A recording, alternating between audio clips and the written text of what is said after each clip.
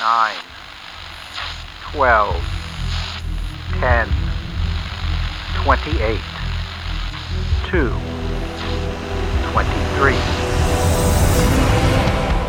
This is Deep State Radio, coming to you direct from our super secret studio in the third sub-basement of the Ministry of Snark in Washington, D.C., and from other undisclosed locations across America and around the world. Hello and welcome to a special edition of the podcast. I'm your host, David Rothkopf, coming to you from New York City, and we are here as we sometimes do, to discuss a book that we think is important, we think is the kind of book that all of you, as our listeners, ought to read. This book, as it happens, 3 Days at Camp David, How a Secret Meeting in 1971 Transformed the Global Economy, is written by Jeffrey E. Garten, who is a former Undersecretary of Commerce. I worked with him there. He is a former dean of the Yale School of Management. He's a professor at the Yale School of Management. He's an accomplished author. He and I work together in the private sector too. And therefore, it's a double pleasure. It's a great book, and it's great to see you, Jeff. How are you today? I'm fine, thanks. It's a great pleasure to be here. And it's a great book. It's an amazing accomplishment of research, of reporting, of analysis, of storytelling. It's everything you want in one of these, and you should be extremely, extremely proud of it. Joining us to discuss it here today, we have two friends of ours. One, Rana Foroohar of the Financial Times, an author herself, and as I think I said on a podcast not too long ago, one of the smartest people I know. How are you today, Rana? I'm very good, and I didn't pay you to say that. You didn't? You didn't even know I was going to say it. All three of you folk qualify in that small group, and joining Jeff and Rana, another friend, Bob Hormats, former Undersecretary of State in the Obama administration. He handled economic affairs there. He's held many senior level jobs in the government and in the private sector, and he was just a young boy when Jeff's story starts. They're working in the White House as a young economic staffer. So you're going to be able to provide us with some perspective from having been there. How are you doing, Bob? I'm doing very well, and I will dig deep back in my memory and try to come up with a few vignettes, which Jeff has captured brilliantly in the book. And I must say, it really is a brilliant book, because the consequences of the decisions made there are affecting us even today. And I think that link between yesterday, which is Camp David, and today is a brilliantly engineered one and woven together brilliantly by Jeff. Yeah, no, totally agree with you. And, you know, Jeff, it's kind of a storyteller's objective, a historian's objective, to find a moment that becomes a prism for the years before and the years after, particularly if it's a kind of a condensed moment, so you can sort of tell by TikTok, as hours go by, how decisions were made that really sort of changed the world. And you've found such a moment, a meeting that took place at Camp David between Richard Nixon and his top economic advisors, including George Shultz, Pete Peterson, Arthur Burns, who was the head of the Fed, John Conley, and all, great, complicated, historically significant personalities. Why this book right now, though? Why 3 Days at Camp David, a story of 1971 in 2021? Well, first of all, thanks a lot. And I'm just so delighted to be here with Bob and Rana, two people I've known for a long time and have interacted with.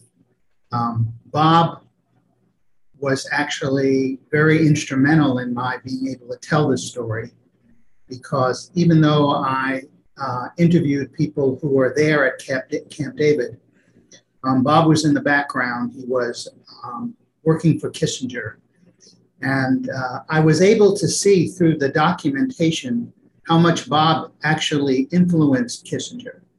I mean, the fact is Kissinger didn't have a great interest in international economic affairs. He was very dependent on Bob.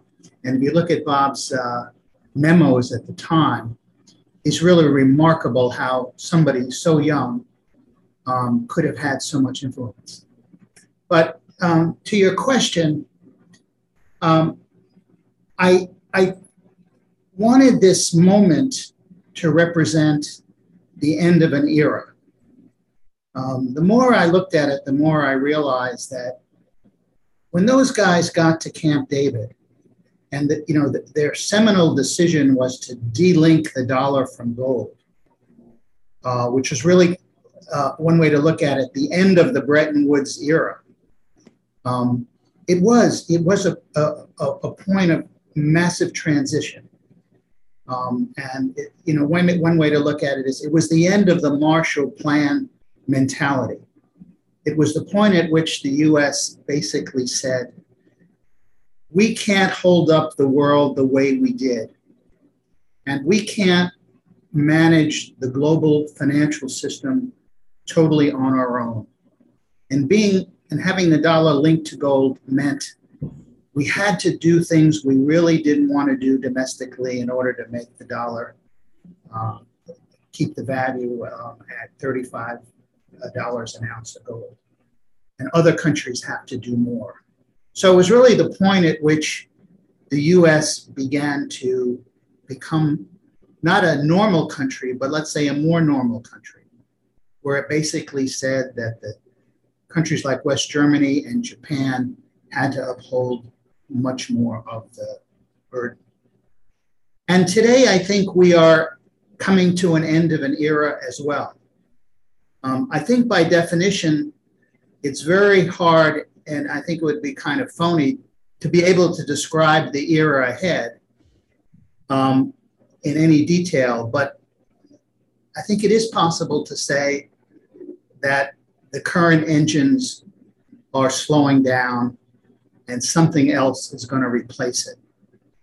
And so to me, the analogy between these 3 days at Camp David, when real seminal decisions were made, and today is to say, once again, the US economy is in major transition. Once again, we're running large budget and trade deficits of the kind we didn't envision.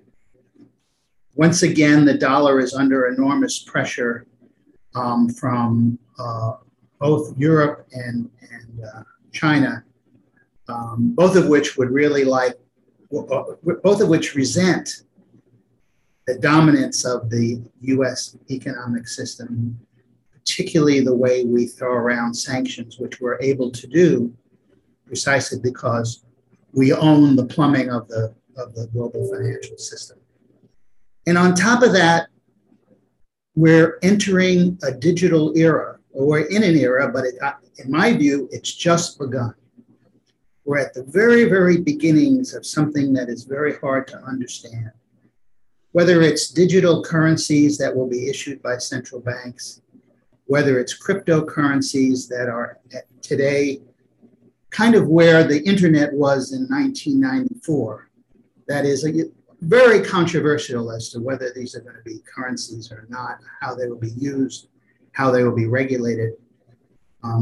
And of course, we have China in the background, which is a real question mark in terms of how it will use its growing cloud.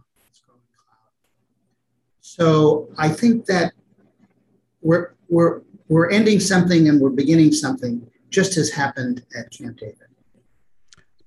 A perfect way to frame it, and one of the reasons why I think this book is relevant to everybody. Rana? Well, yeah, I mean, there's so much to say, and I'm a little jealous, I have to say. I'm in the midst of working on my own third book, and you see a book like this, and it's got narrative, it's got the big idea, but it's also you've got the moment, because as Jeff says, I think there's two really timely reasons that this book matters now. One, we are on the verge, I think, of an entirely new monetary system. Whether it's going to happen in 3 years, 5 years, 10 years, we don't know. But there are several things in play. China is going its own direction. We have a one world, two systems paradigm that isn't changing. The digital RMB is going to be a really important part of that. That's already something that the Chinese are using through the Silk Route, the One Belt, One Road pathway. They're doing a lot of trade in digital RMB. There's something like 27 different central banks around the world, I think, that are experimenting with digital currency. And even if you look at cryptocurrencies like Bitcoin, which are basically pretty speculative, there's also an argument you can make, and I have made this argument in the FT, that they represent, to some extent, a kind of a sense of, can the current paradigm hold? Can the Fed keep printing money? Can we keep, having the dollar be the global currency in the way it is right now forever? Some people are betting not only in gold, but in crypto that no, it can't be. And so we're at that pivot point again. And at the same time, you have a president, you have an administration like the Biden administration that is fundamentally resetting America's relationship with the rest of the world. I mean, and Trump was kind of the structure breaker in some ways, but Biden is taking a lot of the same ideas around trade, around the idea of efficiency versus resiliency, needing to do more at home, trying to kind of bring allies into that paradigm in a way that is really, really different. We haven't seen anything like this in decades.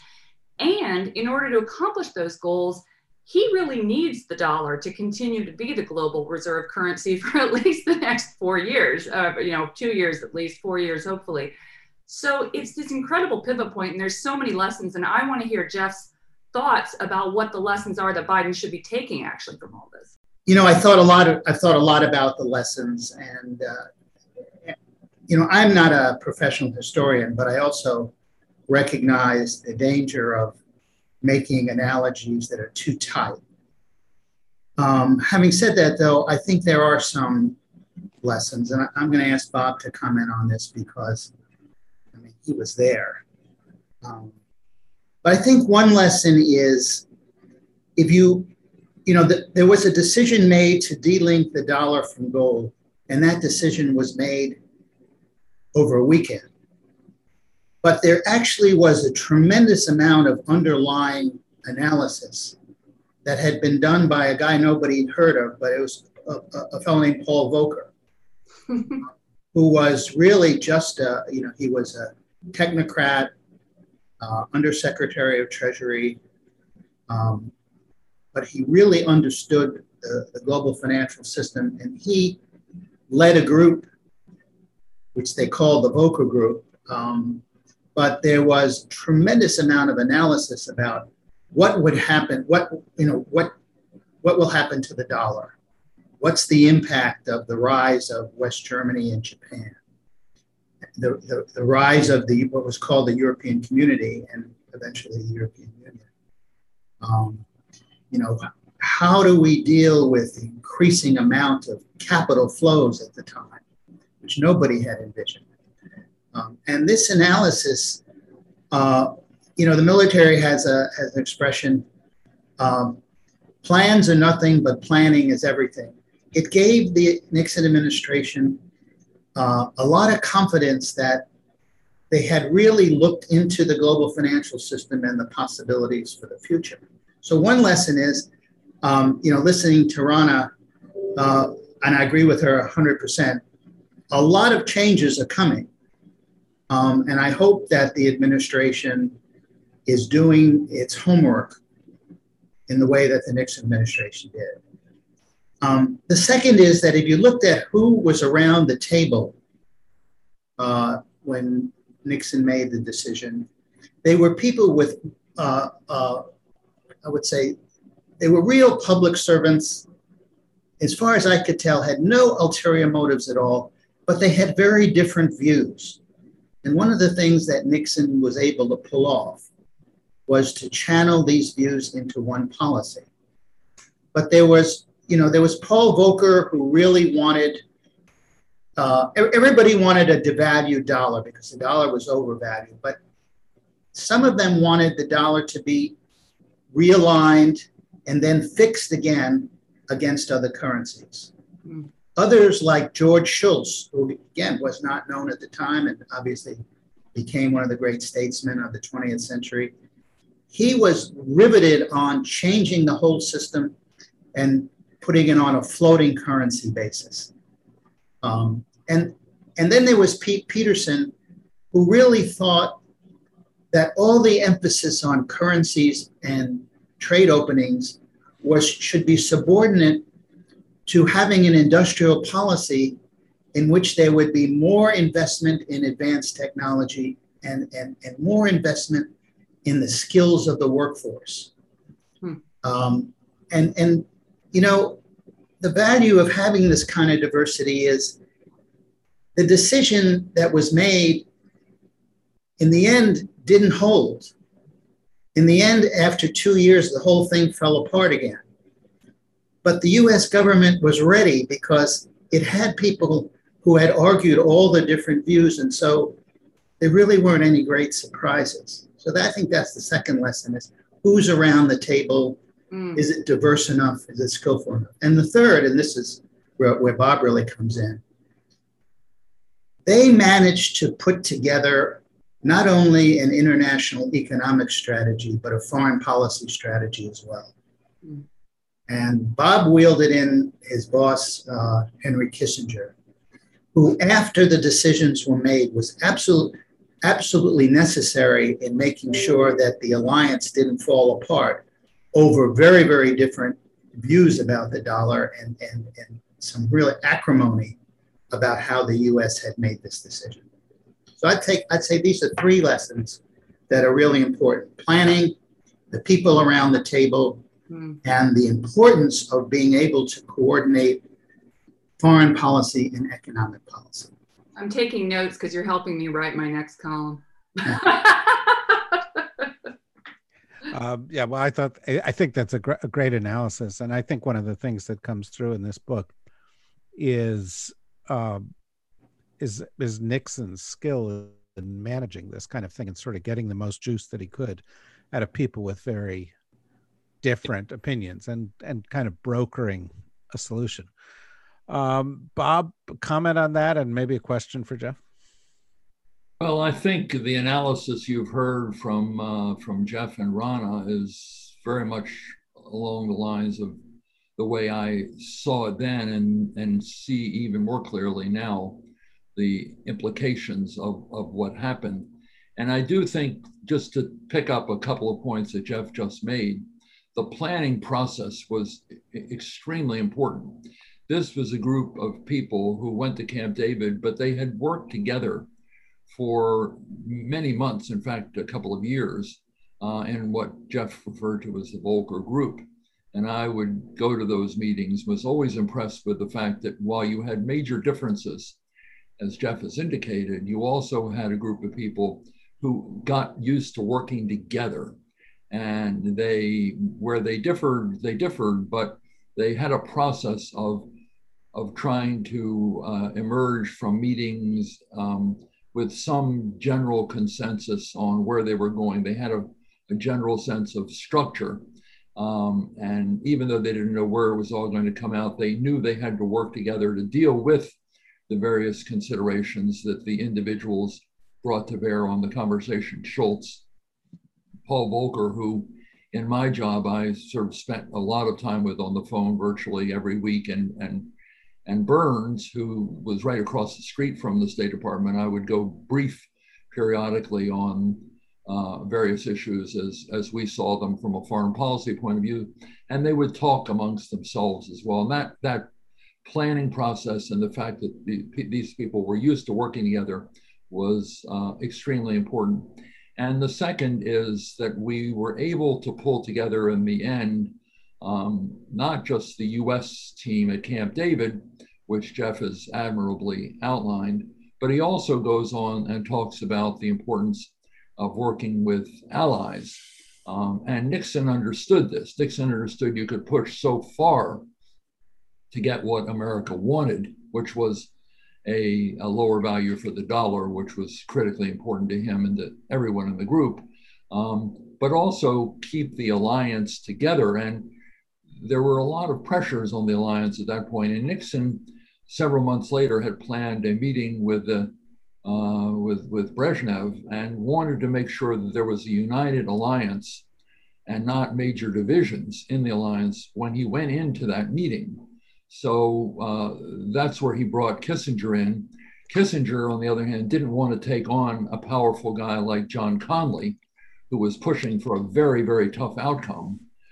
But he and Nixon knew that at some point, the United States would have to make certain concessions to the Allies in order to maintain unity within the alliance, not just because the system didn't work just on the basis of American interests, but needed to bring in the Germans and the Japanese and other countries who were used to relying on the United States and convertibility of their currencies into dollars and then into gold. And that needed to change. And over a period of time, they understood they needed to revalue and that the system itself couldn't sustain itself in the way it had been.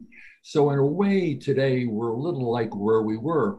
We know that the old system is sort of, I wouldn't say falling apart, or the old order is now deteriorating. One might say it's already deteriorated, but we don't know what the new one is going to look like. And we don't know what role the US leadership is going to play in forging that. But we know one thing, and that is we're going to have a formidable adversary, which we didn't at that point have. China at that point was a very minor trading power, and the Russian economy was not a major one. So now we're doing it in the environment of where another economic challenger is in our midst. We also know that you can't do it alone, and we're going to need to move alongside of our allies. So these are some of the things that I think you can pick up from reading this book and understand that in the end, as Jeff said, it fell apart, but the alliance and the need for the US and its major friends and trading partners to work together to craft a new system was, I think, on the minds of everyone as they work through all these difficulties. And that's what we're going to have to do today. And I think the Biden administration, unlike its predecessor, understands that the US can't do it alone, although it can lead, but it needs to have a lot of support from other countries to make it the economic order a sustainable and an effective one. Hey, David, can I jump in and ask a question of Jeff and Bob on this? I'm really curious. I mean, one of the fascinating things to me about the moves to delink the dollar and gold is that, you know, it did many things. Weaken the dollar, certainly favored American exports. It also gave the Fed a lot more room to play, you know, to print money, to run monetary policy in a way that led to some good things, but also arguably got us to this stage of kind of peak financialization where you've just got this enormous corporate debt bubble. And you really, it's kind of hard to imagine at this stage where the Fed can go from here in terms of the tools in the toolbox. And you start to get into linking monetary policy and fiscal policy, which in an ideal world should happen, but also has the risk of becoming quite politicized. You know, many of us here might think that, hey, Yellen and Biden have, and Powell are now going to actually do good things with monetary policy, potentially, and the linking of fiscal policy. But, you know, if that gets politicized, that could also lead to a sharper pivot point in the global monetary system. How can you make these sorts of constructive shifts at a time when there are so many fewer, I think, tools in the toolbox? Or am I missing something here? Well, that's a really big question, and I start by I don't know the answer, but I think that one of the significance of the moment of delinking the dollar from gold was to unleash all kinds of forces that didn't exist before.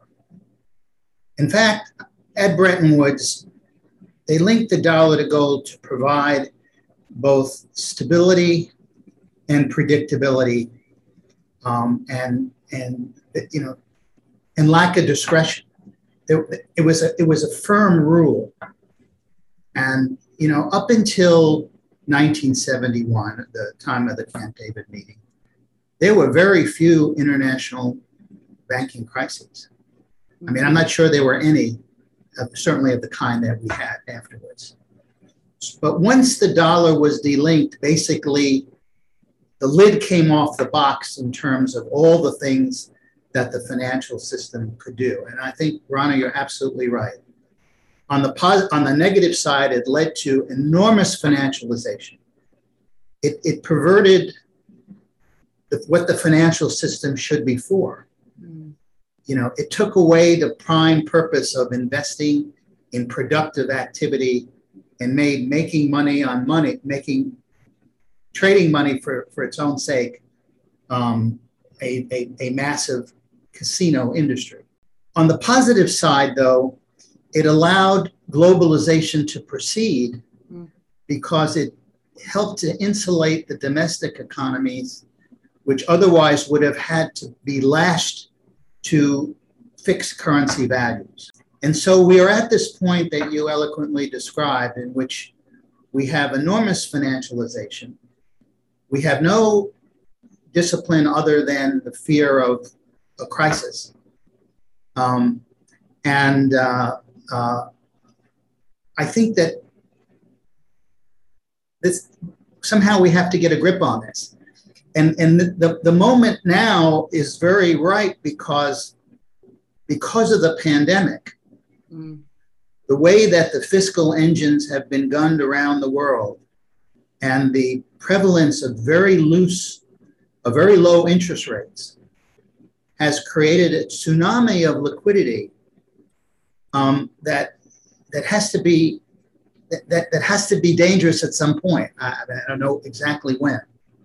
So the new era will not only be one that will have to encompass digital currencies and cryptocurrencies and the rise of China, but it will have to come to grips with the most fundamental things about finance, which is really how to orchestrate fiscal and monetary policy such that prices have some meaning. Yeah. And we don't enter an era of inflation of real inflation. And that is also an analogy to 1971, because inflation played a huge part in the overvaluation of the dollar, in the need to delink the dollar from gold, and then in the subsequent decade in which the whole monetary system really fell apart. Let me ask a question, and I'm going to pose it to Bob and to Jeff. The books that I write tend to be about policy process, how things get done in the United States government, and for that reason, as I read this, I was struck by how well it illustrated some of the things that I've seen in the policy process. You had brilliant people who were deeply flawed. You had people who were right about certain major changes that seem prescient when you look at where we are today. You have people who were wrong. And in fact, the solution that they came to didn't last, but it did get them through the period that they were in. And of course, it did mark a transition point. I think a lot of times when people write commentaries about policymakers in Washington, they sort of think there's, a grade, an A or a B, they get it right or they get it wrong. And actually it's much more complicated and abstract than that. And one of the things that's so interesting to me about this book and the way that you tell this story, Jeff, is, Nixon denigrated whole parts of, the international economy. What do I care about the lira kind of thing? Kissinger said, well, I'm a neophyte when it comes to economic issues. Fortunately, he had Bob at his side. Connally was kind of a protectionist. Burns didn't know really where he was. Schultz was kind of Chicago school to the core, leave it to the markets. it was a pivotal moment, but it represents how the sausage gets made. When you look back at it, Bob, when you were there, do you see that? Was there somebody there you thought they kind of got this more right than the others? It's a tough question, but the answer, I think, is that Volcker really probably understood the system and how to stabilize it and create a new system better than the others. He was really master of the international monetary system at that point, and the others had relatively little experience in that area. Comparatively speaking, I mean, they came from different backgrounds. Conley was not an economic type. Schultz was a labor expert. Burns knew U.S. monetary policy, but really had not had the kind of experience internationally that Volcker had. So I tend to think Volcker was the guy, and this turned out to be the case in the end. Volcker and Schultz were really the two people on whom Nixon relied the most. The other point is that Volcker understood, whereas Conley wanted to push as hard as he could, as long as he could.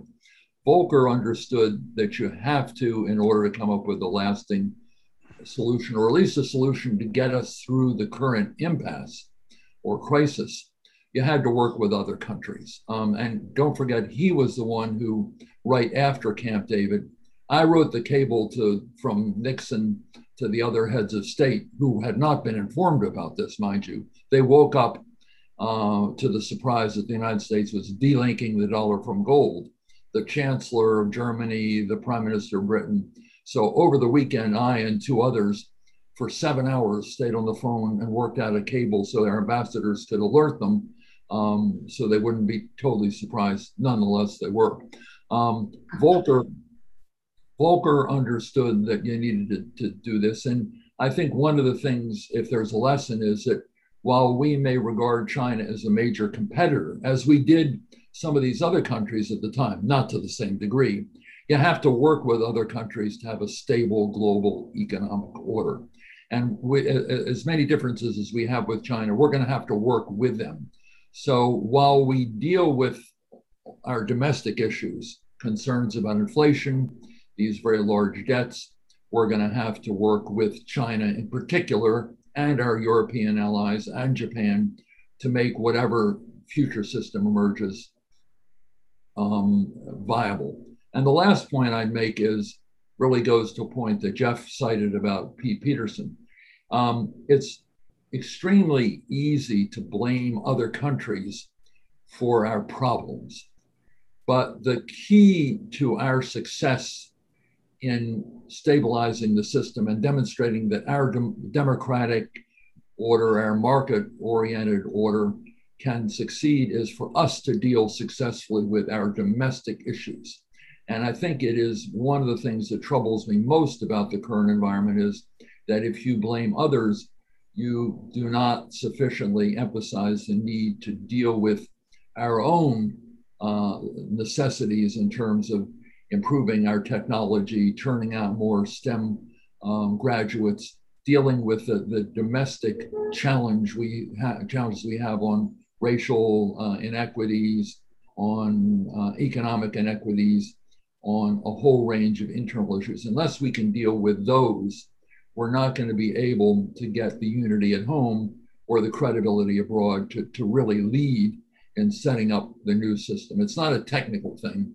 It requires credibility and success at home in dealing with important issues to have credibility internationally to lead in setting up a new system. And I think Jeff talks about this, and I think that's one of the lessons we're going to have to learn. Don't blame the others unless we're able to deal much more effectively with our own internal issues.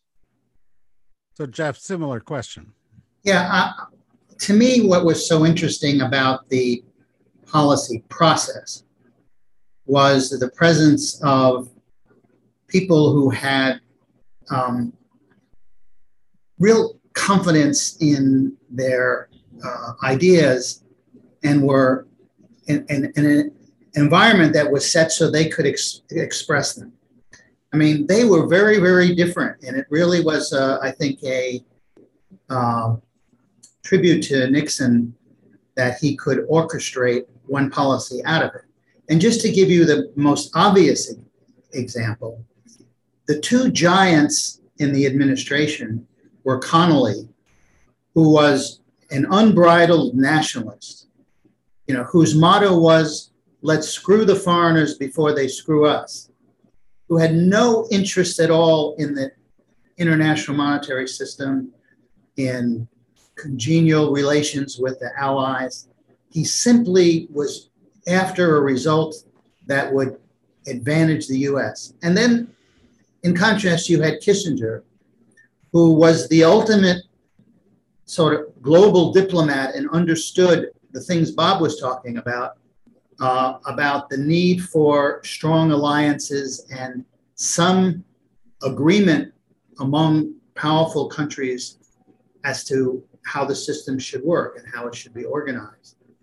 And these two guys managed to get along really well because they respected one another's stature. Kissinger knew that he couldn't challenge Connally head on. He had to figure out a way to make Connally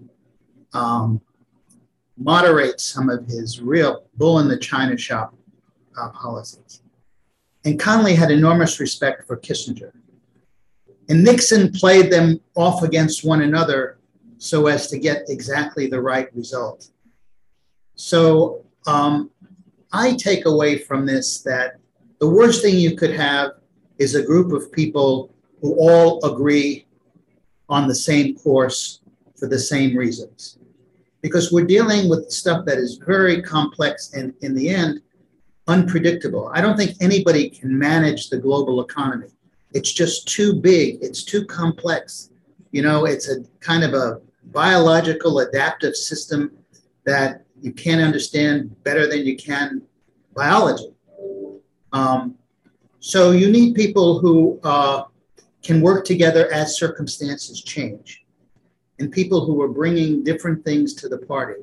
In the case I talked about, the need to be very clear and I think very tough when you're negotiating, which was Connally, and then someone else to really understand the limits of using leverage and the need to corral everyone around it, other countries around a certain policy.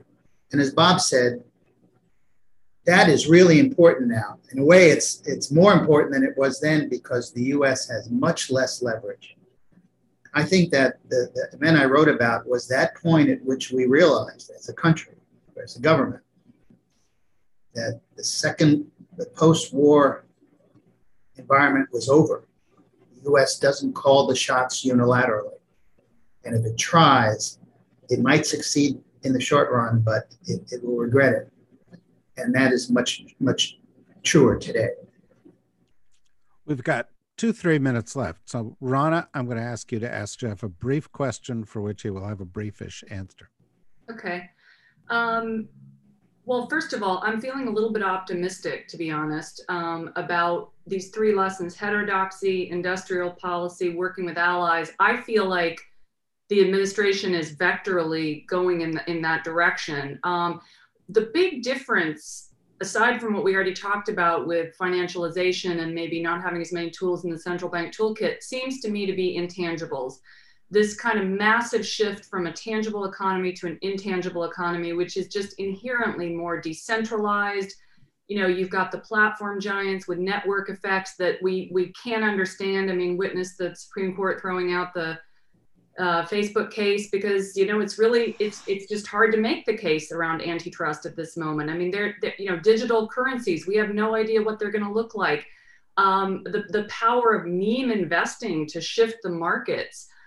How has that shifted fundamentally the challenge that this administration may be going through relative to the Nixon administration, despite all the similarities you've outlined? Well, the shorter answer is I think that the global economy has become much more complex. And to me, that translates into, Bob and I were talking about the Volcker Group and all the studies that they did. I don't know. I mean, I'm not close to the administration, but I don't know whether they have that mechanism in place to examine I don't think you can know exactly what's going to happen, but you can begin to think about how the ball could bounce in different situations. I mean, what happened, just to take maybe the most obvious case, suppose that central bank digital currencies emerge in full force. So suppose that China really takes that lead.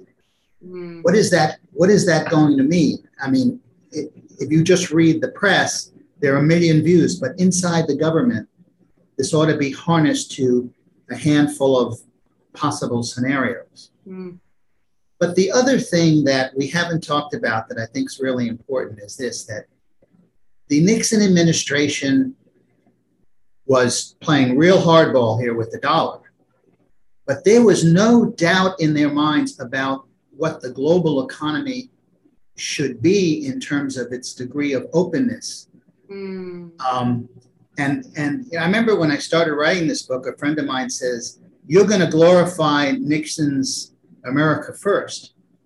And I said, "No, I'm not Trump's America First strategy." And I said, no, there's a really big difference here, is that they wanted to achieve something, but they had a much bigger picture. And that picture was, we have to have an open economy. There have to be open capital flows. The trading system has to be more open. And the real tragedy would be if the US took measures that actually undercut those goals. So I would like to know from the administration, aside from the industrial policies that they're looking at, aside from how they're dealing with these cryptocurrencies or the digital currencies for the central banks, what is their vision for the global economy? How open? Is it global? Is it regional? What kind of guardrails do we want to have in the most general sense? Because what the Nixon guys did was, and Bob was in the middle of this, they never lost sight of a much bigger picture. And I worry a little bit that we can get so wrapped up in some of these very important issues that, we kind of lose sight of where we're headed or where we want to head. That's a great point. It is a great point, and I hope you're taking good notes, Rana, and that it all ends up in your column, because the thing that governments do least well is foresight. And if you talk to senior officials, as I have over time, this is always what they complain about. This Volcker Group is a bit of an exception to that. But I think one of the big parallels between the period covered in the book and today is we knew we were at the end of an era and we didn't know what was coming next. And that we couldn't be sure about what was coming next, but we knew we had to prepare for it in some way. I'm not sure that's going on in the United States government right now, but if it is not going on, we're guaranteed to be blindsided. And so, having these kind of conversations, flawed as they may be in some of their outcomes, is absolutely essential. That's why this book is essential. It's called 3 Days at Camp David: How a Secret Meeting in 1971 Transformed the Global Economy. Jeff Garton is the author. You can get it wherever you get books. I strongly urge that you do so, because it really brings this to life in a way that you heard briefly illustrated here, as Bob was talking about, writing these wires that went out to the various embassies. That kind of thing makes this sort of pulse with life and makes it more relevant to today. You should read it. For those of you who want to find out what else we've got coming up in the future, go to the dsrnetwork.com. If you click on membership, you can help support conversations like this one. And in the interim, I want to thank you very much, Bob, and I want to thank you, Rana.